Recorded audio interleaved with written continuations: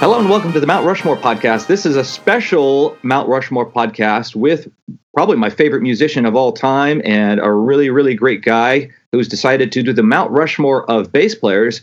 Please welcome to Mount Rushmore podcast, Mr. Matthew Sweet. How are you doing, Matthew? Hello, I'm doing good, thanks. How are you? Real good, thanks. So, Matthew, you chose to give us the Mount Rushmore of bass players. And one of the reasons you said was that you started off playing electric bass. Was that the first instrument you played?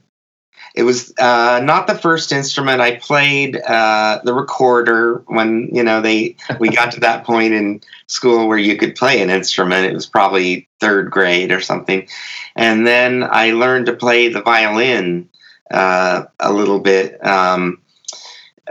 sort of right before I got an electric bass. And, one day I was in a music store and I saw electric guitars and basses sort of hanging somewhere, and I thought those look really cool, like I want one of those, Mm-hmm. They just looked kind of space age to me, in a way that appealed to me. And so I did a bunch of extra chores or whatever and talked my parents into getting me this little bass and amp made by Univox at the time.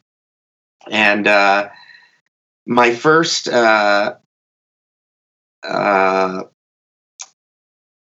learning apparatus was this Carol Kaye Bass Method book from probably like Mel Bay or whatever, the people that made sheet music. Did you talk to Carol about that when you were recording in reverse? Oh, yeah. I had her sign it for me. I still had my bass players, my How to Play Bass book by her. So I learned, the basic notes and kind of what they looked like on a scale. I could never really read super fluently, but I could figure out what written music was, and that was mostly from Carol's book. But I learned the basics of, what each note was and, how to play little runs and things. And so Carol Kaye, I think I would put as one of the people on the Mount Rushmore. Plus, it's cool if a lady can be on there. Oh, yeah. She played on a lot of cool records over the years. She was really originally a guitar player, and in a way her bass playing in a lot of circumstances is very progressive. It's kind of really melodic and sort of changing, and I didn't think of her as being that kind of bass player until I sort of worked with her, and then I more understood how kind of melodic and fluent she was when set free. And I mostly knew her recorded from Brian Wilson Beach Boys sessions, Pet Sounds and things. And there she was playing very simple little things that, in a way, not as Carol-like, because Brian had the parts, very carefully figured out. But now, if I hear an old record on the radio or something, I hear Carol like kind of moving around and doing cool stuff, Yeah. So she'd be one I think I would put on the Rushmore. And definitely from a role model standpoint as a first call guitarist, and then definitely a first call bassist and a member of the Wrecking Crew, and somebody who's called upon to actually contribute riffs and sometimes melody lines in a studio session where perhaps Sonny and Cher might not have the whole bit of that song figured out. Carol was also instrumental to bringing some of these very well-known pop songs to the fore. So that's a great pick. Yeah, love her, Carol. Also a very colorful lady, very talkative. A little bit of what do I want to say? Intrigue about, supposedly there's things she claimed she played on that she didn't really play on. Oh, really? So there was always this little bit of a question on certain things. I think there was some arguments about Motown stuff I know they came to Los Angeles and recorded a lot of those records, and she claimed to have played bass on some that people said couldn't have been her, Yeah. But what we're talking about, we know she played on, Yeah. So there's Carol. She's up on the Rushmore. I'm going to then switch gears very much to Chris Squire. Okay. Chris Squire was the bass player in this group, Yes. Mm-hmm. And it was a very progressive rock group.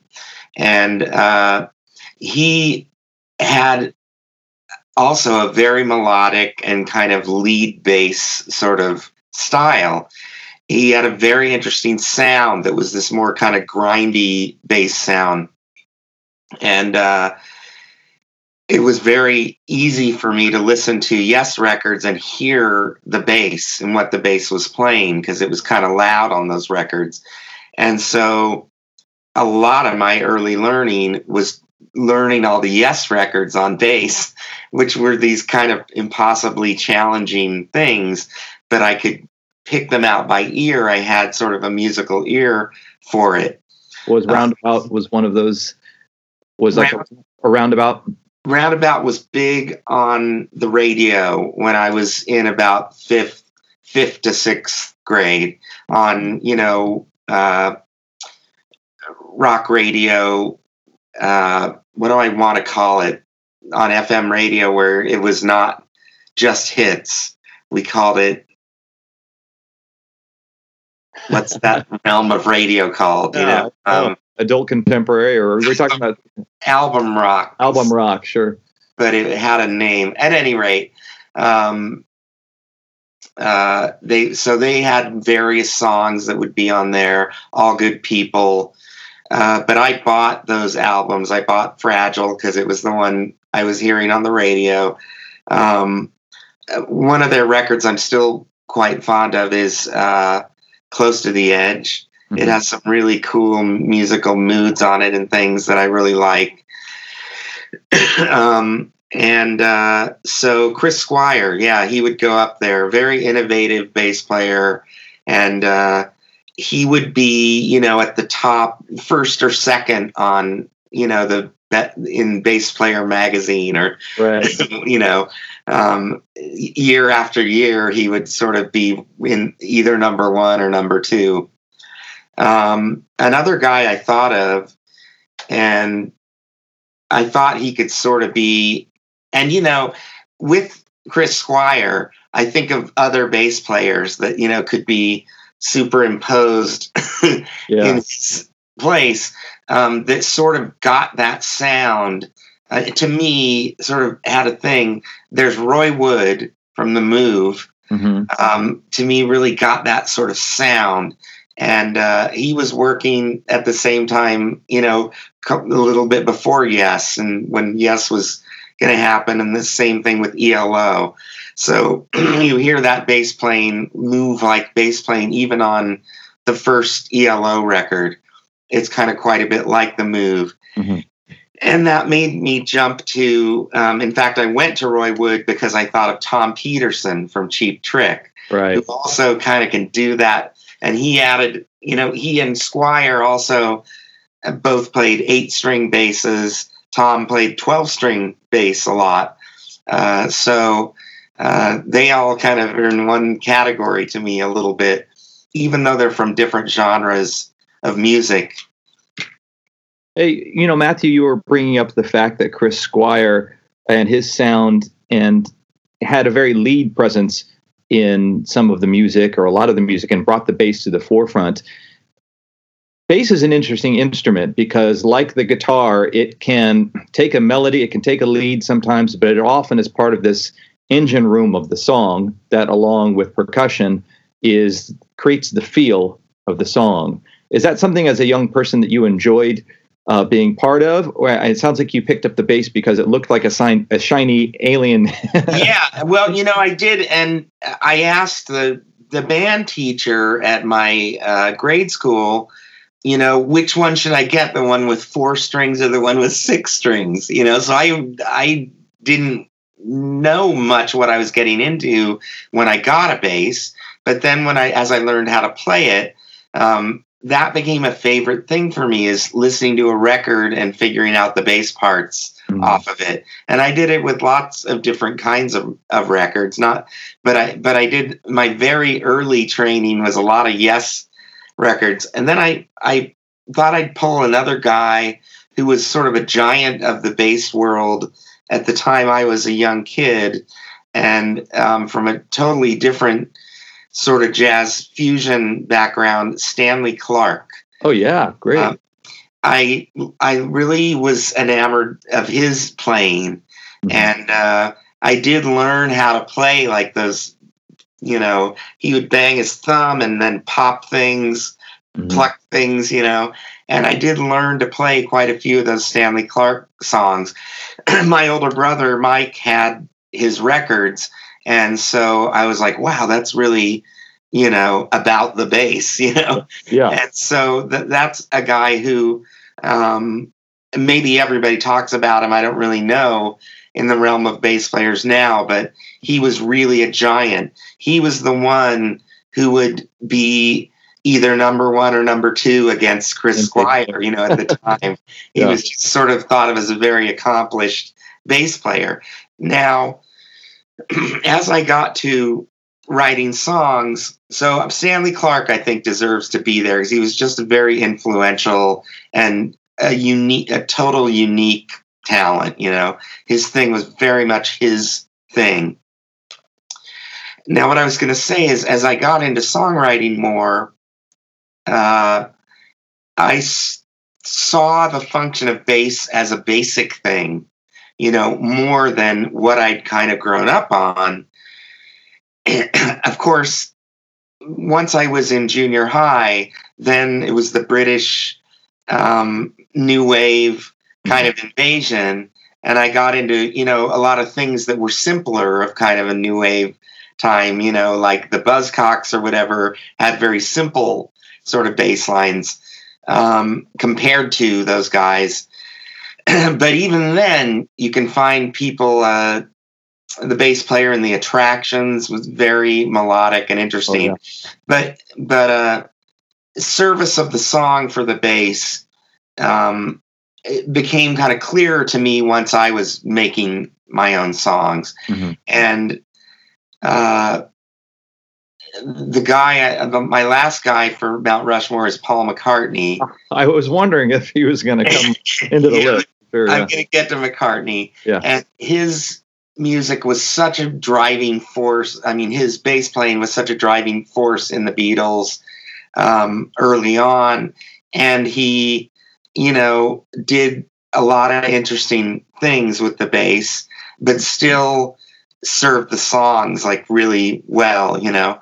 Yeah. So McCartney's bass playing, I think, was such an interesting amalgam of the styles he'd grown up on, you know? Yeah. And then he made the style of his own, you know, with so much cool bass playing on Beatles records. But, and I really got into him when I was a little bit older, sort of when I first went to college. And then, you know, I guess it was really even a little later after I was in Athens, I traded some guitar I had for a Hofner bass. Oh, right. And then I really focused in on that kind of picked Hofner kind of, it has almost a clicky kind of thing about it. That's on some McCartney stuff kind of has that sound. He was unique because he would play often in 4/4. He'd be playing six notes or be playing 8 notes in something that was straight time. So yeah. He had a very groovy feel about things, and he, you know, and a lot of people were influenced by his bass playing. Right. So many people, including myself, even though it was a little later. I didn't, for some reason, I didn't really play bass with Beatles records much until I was older. And it maybe wasn't so much playing with them as listening to them and go, wow, that bass sounds so cool to me, you know. Right. But I really hear Paul's bass playing when I hear Beatles songs. And and it's so vital. So I love the bass, and I do like really melodic bass players, but I sometimes keep it really simple. You know, I kind of just go with whatever I feel like when I play bass. Mm-hmm. I certainly would not put myself on Rushmore. Oh, come on. Well, I would say that you're that. I'm an unabashed Matthew Sweet fan, and you're right there on the Rushmore for me. And you have remained so for almost 30 years now. Oh, that's amazing. Well, thank you. I'm very flattered. I would also say that one thing that Sir Paul McCartney kind of teaches us is if you could be in a studio and you could have your entire band go on the run, and you can finish the album yourself if you're a versatile musician like he of course is, and it seems like a very welcome place for you to be right now, to be in the studio, not just doing demos but doing the whole album with your guest players and things like that. Is somebody like Paul who can at least get by in all the different roles as a musician on these songs. He's somewhat of a role model, if not from a compositional standpoint, in a production standpoint, in that he can hear the whole song and then kind of do it on his own. Yeah. And guys I really love, like Brian Wilson, was kind of that way. Although he used other musicians so much, he could really do it kind of without the Beach Boys. Yeah. And since I'm a solo artist, that's kind of the way I learned writing songs, was recording myself. So I learned how to get by on a lot of things when I was, kind of privately writing my first stuff. I got a 4-track cassette recorder. I worked at a music store and, got to hear what it was like to, play a bass and then play some guitar and then sing on it, or whatever order, I did it in. And so, Paul's amazing that way. And I really liked his first solo record a lot because it has that feel of being a songwriter doing all the playing. Right. I don't want to take up the rest of your day, but I do appreciate you taking time to talk with us. And I'd love to ask you to share out with our audience where they can find you out online, where they can find you out on tour, where they can connect with Matthew Sweet. Well, there's MatthewSweet.com. I can't promise how up to date it is, but hopefully it has some up-to-date stuff. I don't really go and deal with it much. My management keeps our Facebook going pretty strongly, so new things you can learn about easily through Facebook. And just searching online, I imagine you can also find tour dates if you don't happen to follow them on Facebook. We tour quite a bit, usually more toward the summer months. I just went to Spain and England in December and did a bunch of shows. I've toured really a lot since Tomorrow Forever came out. Excuse me. And we've done, West Coast every year. So we do get around the States a lot. We have a great time doing shows, and everybody that comes, they're really diehard fans. So it's, kind of always a good experience, no matter what else is going on, Yeah.